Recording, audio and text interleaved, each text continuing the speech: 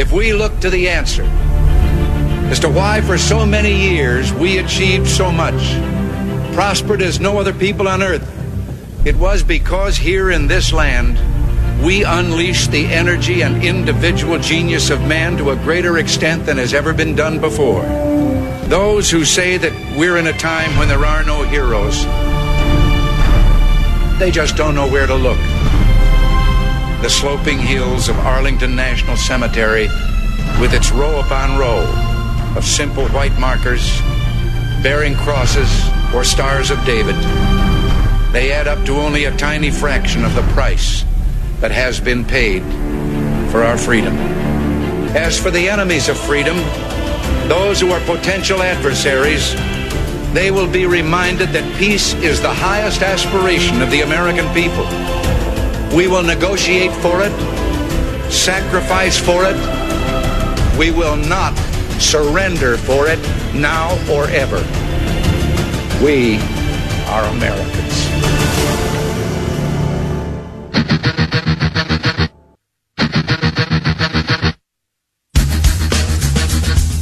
This is the Bob Frantz Authority on AM 1420. The Answer. Yes, indeed it is. Good morning to you. 10 o'clock, hour number 2 is underway on this Monday. It is the 28th morning of the 12th month of the year of our Lord 2020. If you're just joining us, welcome and thank you for being with us after 4 days of break. We had a best of show on Thursday, Christmas Eve. We had Christmas in America, which I tuned into a good portion of on Friday morning, Christmas Day.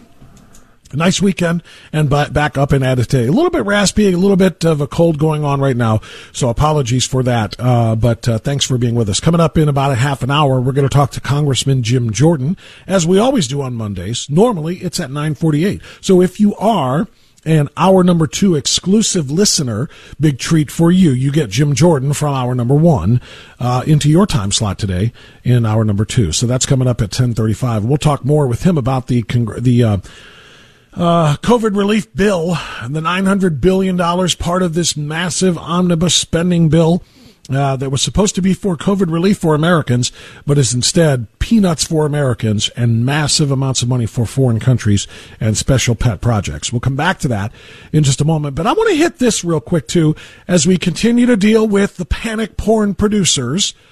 Pandemic. How about alliteration? The pandemic panic porn producers. All over this country, but in particular in, our federal government by way of the quote-unquote experts, the technocrats that have been given the power to make policy. And, of course, I speak of the grand poobah of epidemiology, the man who's supposedly the science believer that we can trust and put our faith in. If Dr. Fauci says so, it must be true. Except for the fact that, of course, Dr. Anthony Fauci, the little brownie elf, truly has said every single thing that you can say about COVID-19 and the pandemic protocols, except for the fact that he said the exact opposite of that the day before. He's taken both sides of every issue now, including changing and moving the goalposts when it comes to herd immunity with respect to the vaccine. Now, what you're about to hear is really remarkable. It's a CNN host asking Dr. Fauci the kind of question you would typically experience from a Fox News or a conservative-minded host. But Dr. Anthony Fauci was on CNN with Dana Bash, and she asked him how many people have to get vaccinated or what percentage of people have to get vaccinated for us to reach herd immunity. And Dr. Fauci said, well, probably a pretty good sized number. Listen to the first part. Well, if you look at the logistics of it, Dana, right now we're going through the priority groups. We started with health, frontline health people who are on the front line taking care of patients. Then you get to people who are in a difficult situation, namely people who have underlying conditions, essential people in society. And then you go down the line.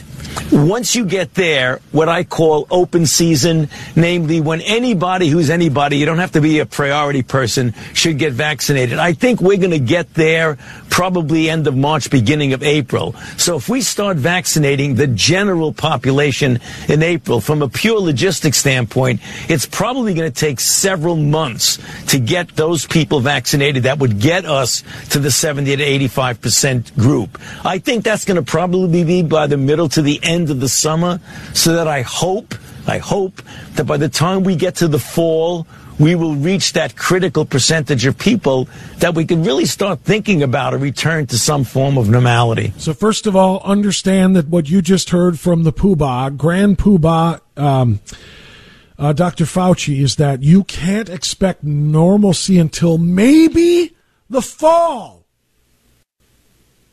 So another 9 or 10 months of lockdown, mask up, stay home, trash. But most importantly, what you heard there was him saying that to get to the herd immunity of 70 to 85% of Americans that have to be vaccinated to get to herd immunity, that's very different than what he had said previously. And again, the shocker here is that it's a CNN host, Dana Bash, who called him out on moving the goalpost. Listen. You acknowledged to the New York Times that you've moved the goalposts in terms of what it would take to reach so-called herd immunity in the United States. Here's what you said. You said when polls said only about half of all Americans would take a vaccine, I was saying herd immunity would take 70 to 75%. Then when newer surveys said 60% or more would take it, I thought I can nudge this up a bit. So I went to 80, 85. And then you go on to say that it may be as high as 90%. So my question is, why weren't you straight with the American people about this to begin with? Why weren't you straight with the American people? Dana Bash, CNN. I mean, everything is backwards now. Up is down, day is night, black is white. I mean, this is what? Dana Bash and CNN actually asking a tough question of Dr. Anthony Fauci? She did it. Why did you say 70% when the polling was one way, and then now you say 90% when the polling is another way? You tell me he doesn't have an agenda. You tell me that he's not working with a cabal of other individuals with an agenda. Forced vaccinations, and yes, extended total population control with lockdowns and maskings and limited hours and access, et cetera, et cetera. Now he says to reach herd immunity, it's up to 90%. What happened to 70%? When the surveys showed that only 50% of the people wanted the vaccine, you said 70%. Now that it's higher, you say 90%? What's real? What can be believed and what can't be believed? Here's his answer. No, actually, Dana, I don't think it can be interpreted as being straight or not. We have to realize that we have to be humble and realize what we don't know. These are pure estimates, and the calculations that I made, 70, 75%, it's a range. The range is going to be somewhere between 70 and 85%. The reason I first started saying... that is one hell of a range, though. That's a massive range. In a population of 330 million people, 70% of them to 85% of them is a massive jump. It's talking 40, 45 million more people that would have to get vaccinated for us to reach the herd immunity at the latter number. Saying 70, 75. I brought it up to 85. That's not a big leap to go from 75 to 85. That is a massive leap. That leap alone is 33 million Americans more that would have to be vaccinated to get to 85%. It was really based on calculations and pure extrapolations from measles. Measles is about 98% effective vaccine. The COVID-19 vaccine is about 94, 95%. When you get below 90% of the population vaccinated with measles, you start seeing a breakthrough against the herd immunity. People starting to get infected like we saw in the upper New York State and in New York City with the Orthodox Jewish group when we had measles outbreak. So I made a calculation that COVID-19, SARS-CoV-2, is not as nearly as transmissible as measles. Mm-hmm. Measles is the most transmissible infection you can imagine. So I would imagine that you would need something a little bit less than the 90%. That's where I got to the 85. But I think we all have to be honest and humble. Nobody really knows for sure. But I think 70 to 85% for herd immunity for COVID-19 is a reasonable estimate. And in fact, most of my epidemiology colleagues agree with me. Yeah. It's a guess. You understand? It's a guesstimate, not an estimate. It's a guess. And it's inspired by and impacted by polls. That's right. The politics of it. The politics of it. When 50% of the people said, according to polls, they weren't going to touch the vaccine, he said we only need 70% to reach herd immunity. Then he said 60% of the people started to say, okay, I'll take it. Well, now we need 85 to 90% to get to herd immunity. They are making it up as they go, moving the goalpost every single day. And that's why you cannot, I cannot, we cannot, and should not trust any of them. This is a guy who said, listen to the science, follow the science, the science, the science, the science, the science. And yet now he's admitting that his science is guesswork. Guesswork based on polls. Do you know how many American politicians and leaders have established their own city or state's protocols, their policy with respect to the pandemic based on what Anthony Fauci says? Do you know how many people lost their jobs directly because businesses closed because Anthony Fauci said to? Do you know how many people got laid off? Do you know how many people are never going back to those jobs? Do you know how many people can't even open their businesses again? All of these people are listening to Dr. Anthony Fauci, the poobah. And guess what? He's making it up.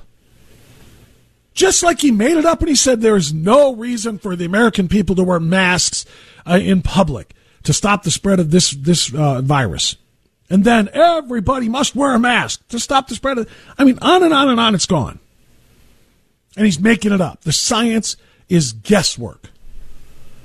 216-901-0945, 888-281-1110. I see people on hold. I'm coming right to you after this.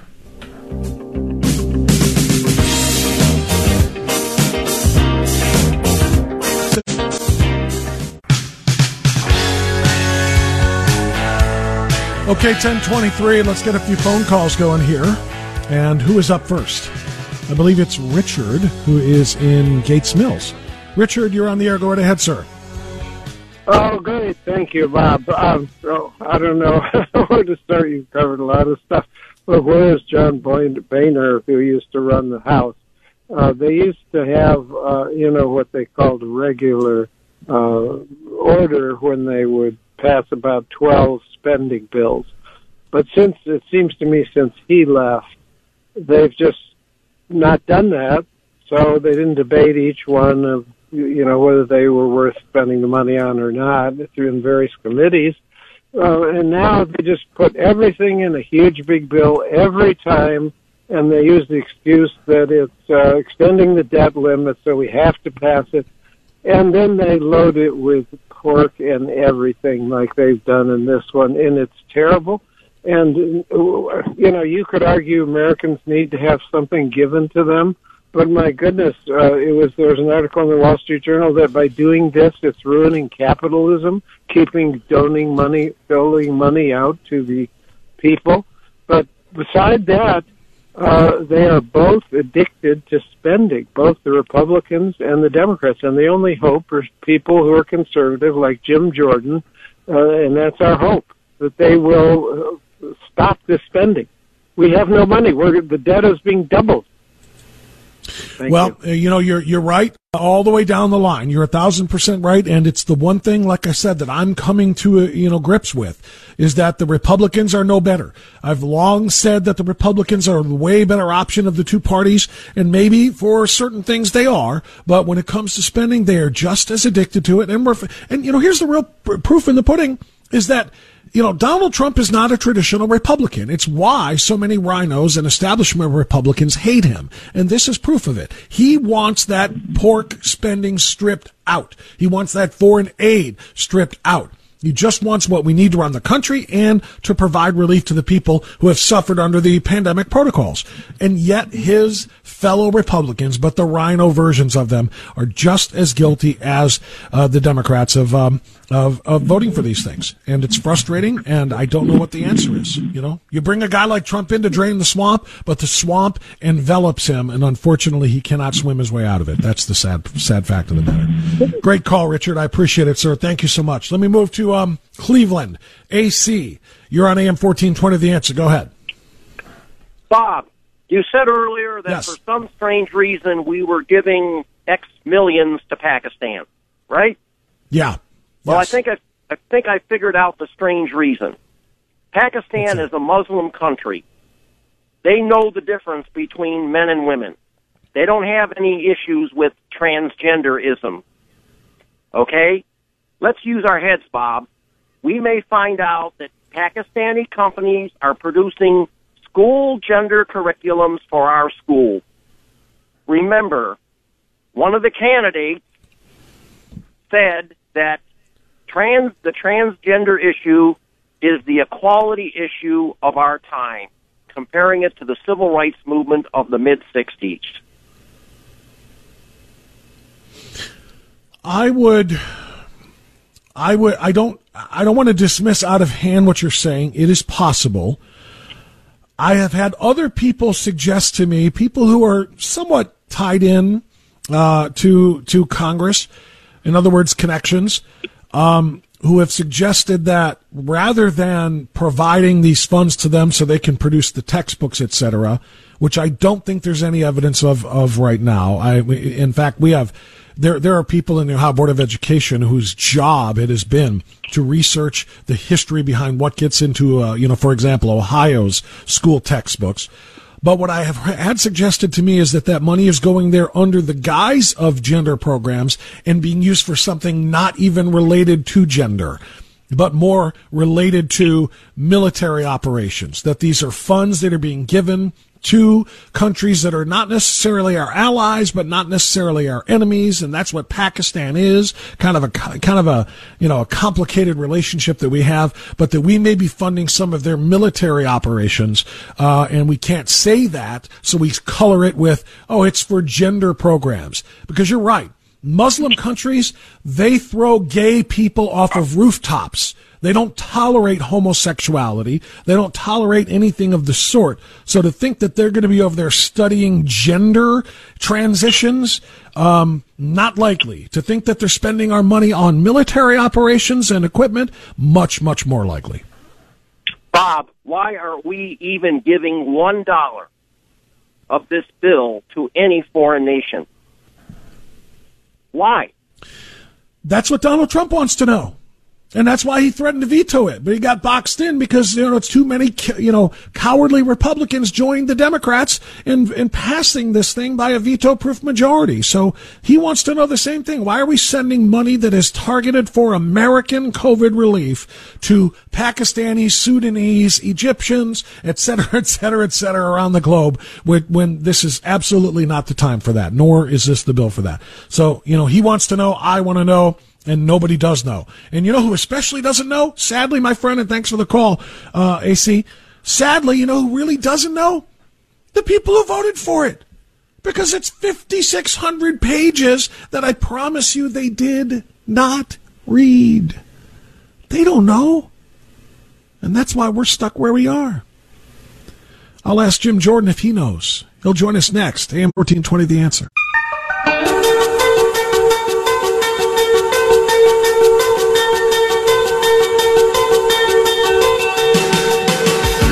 There are two sides to every story.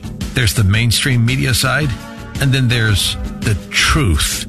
You are experiencing the truth. The Bob France Authority on AM 1420. The Answer.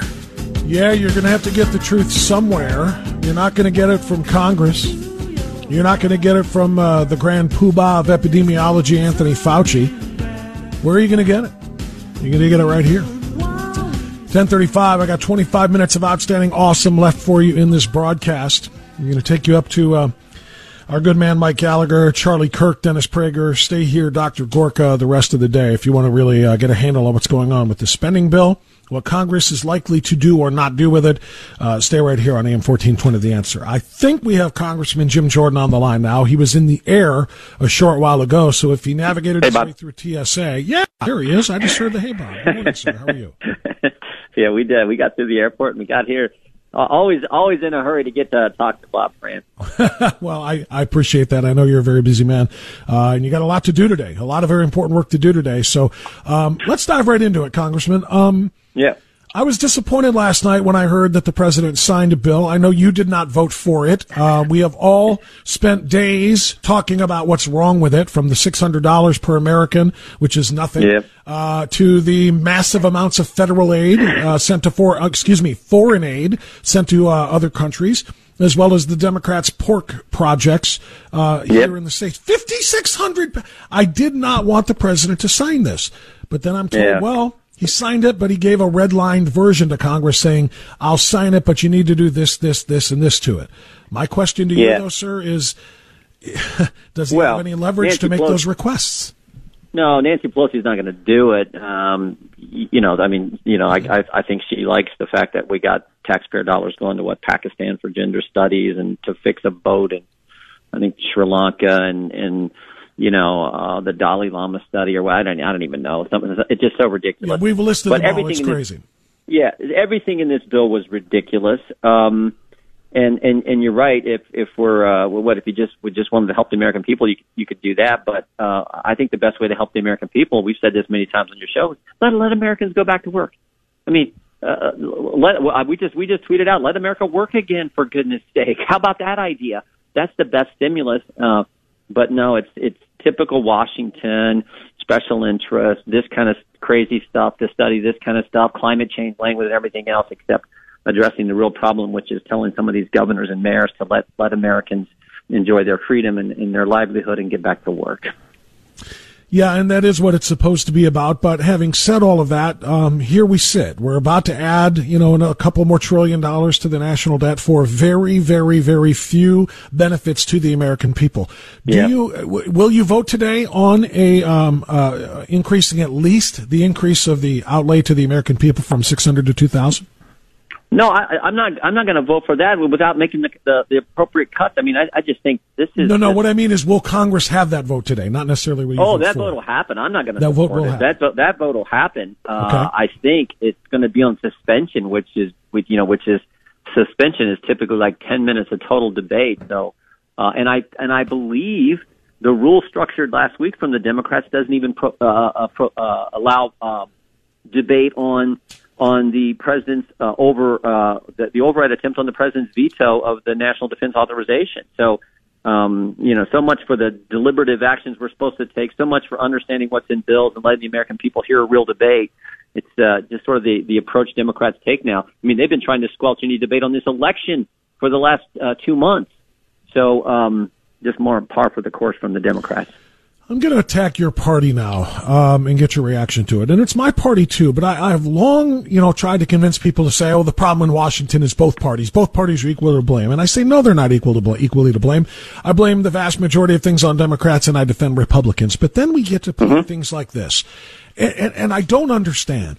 How can, I know you didn't, how can so many of your Republican colleagues go along with this and pass that 5,600-page monstrosity with all of the things that you're complaining about that I'm complaining about? Why is no one standing up for the American people, that their tax dollars are returned to them for their benefit rather than to all of these foreign countries? What's the difference between a Republican and a Democrat if Republicans are just going to vote and spend like Democrats? No. Look, I'm frustrated too, but I will tell you, I think most Republicans looked at they like Republicans. We're more optimistic than these Democrats who are always tearing down the country. We believe in the greatness of this country, and when Republicans, I think, see the bill, they look at what's happening for small businesses in there, small businesses that have been so hurt by Governor Newsom and Governor Whitmer and all these Democrat governors and mayors around the country. So they saw that and saw this as a way to help small businesses. And sometimes you get focused on that. You don't see, you may not pay as much attention to all the other stuff that's in the bill. But so I don't fault Republicans. This is a bill that Pelosi wanted to put together, and I think some Republicans felt that to help small business owners, they would support it. I just didn't feel like we could without, getting rid of some of the crazy things in there and doing more for the American families. Yeah, I don't understand, though, why more Republicans didn't think the way you think. That's the point here, is that so many of them say, yeah, well, I mean, because, they put feet to the fire and they say, well, if you don't vote for this and support all of this garbage that I'm talking about Nancy Pelosi now, saying all of the garbage that we're putting in it, then, we're going to paint you as not caring about small businesses. We're going to paint you as not caring about the people getting any money at all. And so Republicans look at one another and say, okay, we'll vote for it. There's no courage. There's no intestinal fortitude and willingness to fight the fight. Go ahead. Yeah, one thing I've learned, Bob, is they're going to say all kinds of terrible things about me no matter how I vote. And so I'm going to do what I believe the folks who elected me wanted me to do, what I told them I was going to do, and live with that, because I've learned now over the years I've been here in Washington representing the folks in the 4th District that the press is going to lie about me, Democrats are going to lie about me, but the American people have a way of getting through all that and getting to the truth. And so I'm going to vote the way I think is right. I think some of my colleagues just were so focused on helping small business owners, which I get, that they were willing to go along with the rest of the stuff that was in the legislation. 8 days from now, we will have a very important fight in Georgia. Yep. 9 days from now, we'll have a very important fight in Washington, D.C. Let's talk about both of those things. January 5th, obviously, is the Georgia runoff. There have been millions of votes cast already, and in early voting, as well as in absentee ballot requests. Yep. What is your feeling? What is your feeling right now, Raphael Warnock and John Ossoff? I can't speak. It's funny. I usually speak to you and ask you what are the ramifications if we lose those races and the Democrats control the Senate, but I don't ask you about the individual candidates very often. Yeah. These are very, very despicable, disgusting people, and more than just the big picture Senate control, having these individuals in Congress is a big problem. Yeah, right. Senator Perdue and Senator Loeffler are great candidates, and if the Democrats get in there, you know what's going to happen. It's just going to be more attacks on your freedom, more the cancel culture mob attacking you online, more the mob in the street because they believe in this defund the police concept, more of attacks on your First Amendment liberties and your Second Amendment liberties, and that's what's been at stake so much with the left. Today's left is about taking away your liberty.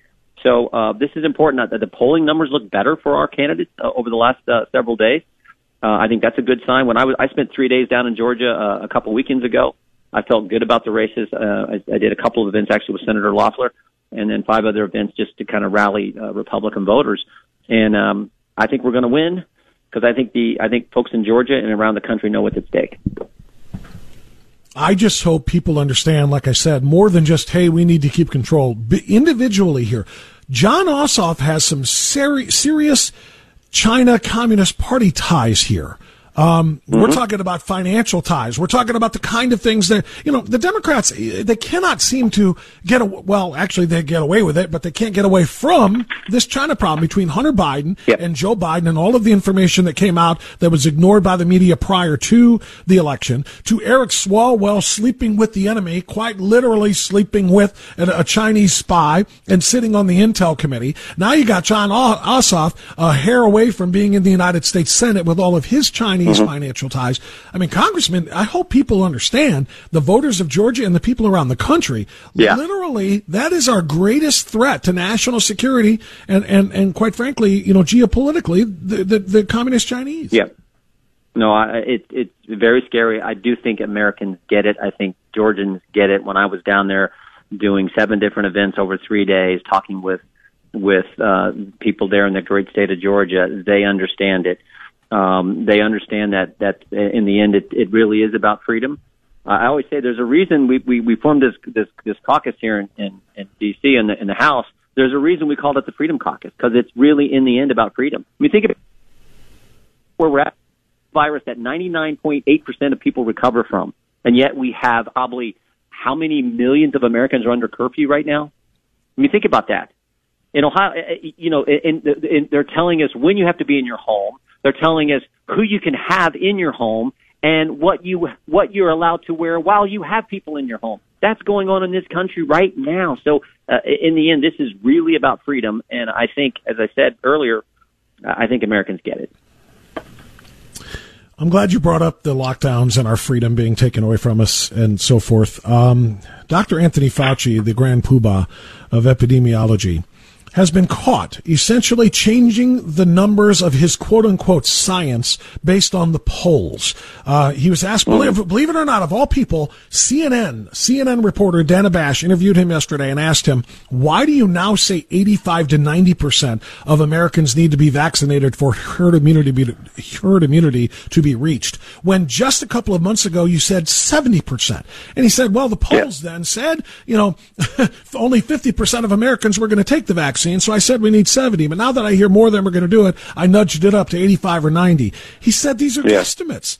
This is the science, Congressman Jordan, that we were told necessitates lockdowns, business closures, capacity limitations, schools being closed, masks being worn. All of the science we're being told now is, it's a guesstimate. I don't understand how we're supposed to continue to follow the lead of these people. Well, I mean, he's been all over the place on every issue. Remember, he's the guy who first told us that we didn't need masks, and then he said we did. And then, of course, when he gave the first pitch at the ball game, he set up in the stands around people and didn't have his mask on. So, as like with so many of these rules, they don't follow what they say. Just look at all the governors and mayors. Governor Newsom can dine indoors with all his friends and high-powered lobbyists, but he tells you can't have your family over for Thanksgiving dinner. You got the mayor of I think it was San Antonio, who said you got to stay home. But he sends the message, well, he's in Mexico. So they don't ever follow their own rules. So this is just kind of the situation, and it is frightening to me when you stop and think about it. Like I said, government is telling you when you can leave your home, who you can have in your home, how many people you can have in your home, and what you have to wear while you're there in your home. That's all happening in the United States of America. And it's not just a few people. It is literally millions of people, because how many states are under stay-at-home orders or curfew orders? Pennsylvania, Michigan, California, New York, Ohio. I mean, think about it. So that is unbelievable that is going on in the greatest country ever, the freest nation in human history. That is happening. That's the part that scares me. Yeah, you and me both. And Congressman, before you go, I want to get this in. I mentioned, 8 days from now, we have the fight in Georgia, but 9 days from now, we have the fight in D.C. Yesterday evening, the president tweeted, quote, see you in Washington, D.C. on January 6th. Don't miss it. Information to follow. What's he talking about, and how does that tie into what you hope to have, which is a debate on the House floor? January 6th is when, by law, we get a chance to object to the certification. We get a chance to object to the certification of electors from respective states. So there will be members of the House of Representatives, several of us, who will object to, I believe, 6 different states, because that's where all the problems were. And because we just have those general concerns that you've raised, Bob. It's the same concerns you've raised. I mean, just think about, during the campaign, Joe Biden would get maybe 55 people at an event. President Trump would get 55,000 at just one of his rallies. President Trump increased his vote with African Americans, increased his vote with Hispanic Americans, won 19 of 20 bellwether counties, won Ohio by 8, Iowa by 8, Florida by 3. But somehow he lost. He got 11 million more votes than he got in 16, but somehow he lost to a guy who never left his home. Now, maybe that all happened. Maybe that's all real. But I think 80 million Americans, both Republicans and Democrats, have concerns about it, and we know over 60 million Americans, over a third of the electorate, thinks the election was stolen. So don't we owe it to them to at least air the facts and have a hearing, have a real debate on the House of Representatives and the United States Senate? Because we certainly haven't had it over the last 2 months. Press won't cover anything, no hearings, no real investigations, no real evidence presented in a courtroom. I mean, so that's what needs to happen on the 6th. And there are a group of us. I'm getting ready to meet with my colleague Mo Brooks from Alabama right now, and there are a group of us who are determined to have that debate and show the American people the truth. And we plan to do it. We just hope a senator joins us, or several senators join us in our motion on January 6th. What message do you and Congressman Brooks have for some of your fellow Republicans who are somewhat publicly now urging President Trump to accept defeat? Why don't we ask the fundamental question? Why don't Democrats ask the question that in Pennsylvania, why were Republican observers kicked out of the room and then cardboard put on the windows? Why in Georgia? Because is that normal? Do you normally kick observers out of the room, which they're allowed to be in by law, and then put cardboard up so they can't see what's going on? If you got nothing to hide, why would you do that? Why in Georgia were people kicked out of the room and then they pull crates out from underneath the box, underneath the table, and start counting them for several hours? Why did that happen? I mean, isn't there someone curious about it? Why doesn't the media want to investigate that? So if no one's going to investigate, no one's going to look into it, we should do it on the House floor. And let's have the debate. And if at the end of the debate you're not convinced, okay, I guess you can do that. But it sure seems pretty convincing to me. And that's why we should have it. And I think it's pretty darn convincing to millions of people around this country. Yeah, I would agree. I just, you answered your own question when you said, why does the media not want to know that? Why do they not want to know the answer? Because they got the answer they wanted, the one that they helped facilitate, and that is Joe Biden as the quote-unquote presumptive president-elect. And that's the frustrating thing. So many millions of Americans have nobody to speak for them to the masses the way that the left does through the media. Congressman, we'll have one more chance to chat before the runoff in Georgia next Tuesday and before the January 6th hopeful floor debate, and I look forward to talking to you then. So since this will be the last time I speak with you in the year 2020, a very happy New Year to you. You too, Bob. Thank you. Happy New Year. Thank you, sir. Jim Jordan on AM 1420, The Answer. Bring in the fire as he always does. I've got time for a couple more phone calls in response to that fire right after this on AM 1420, The Answer.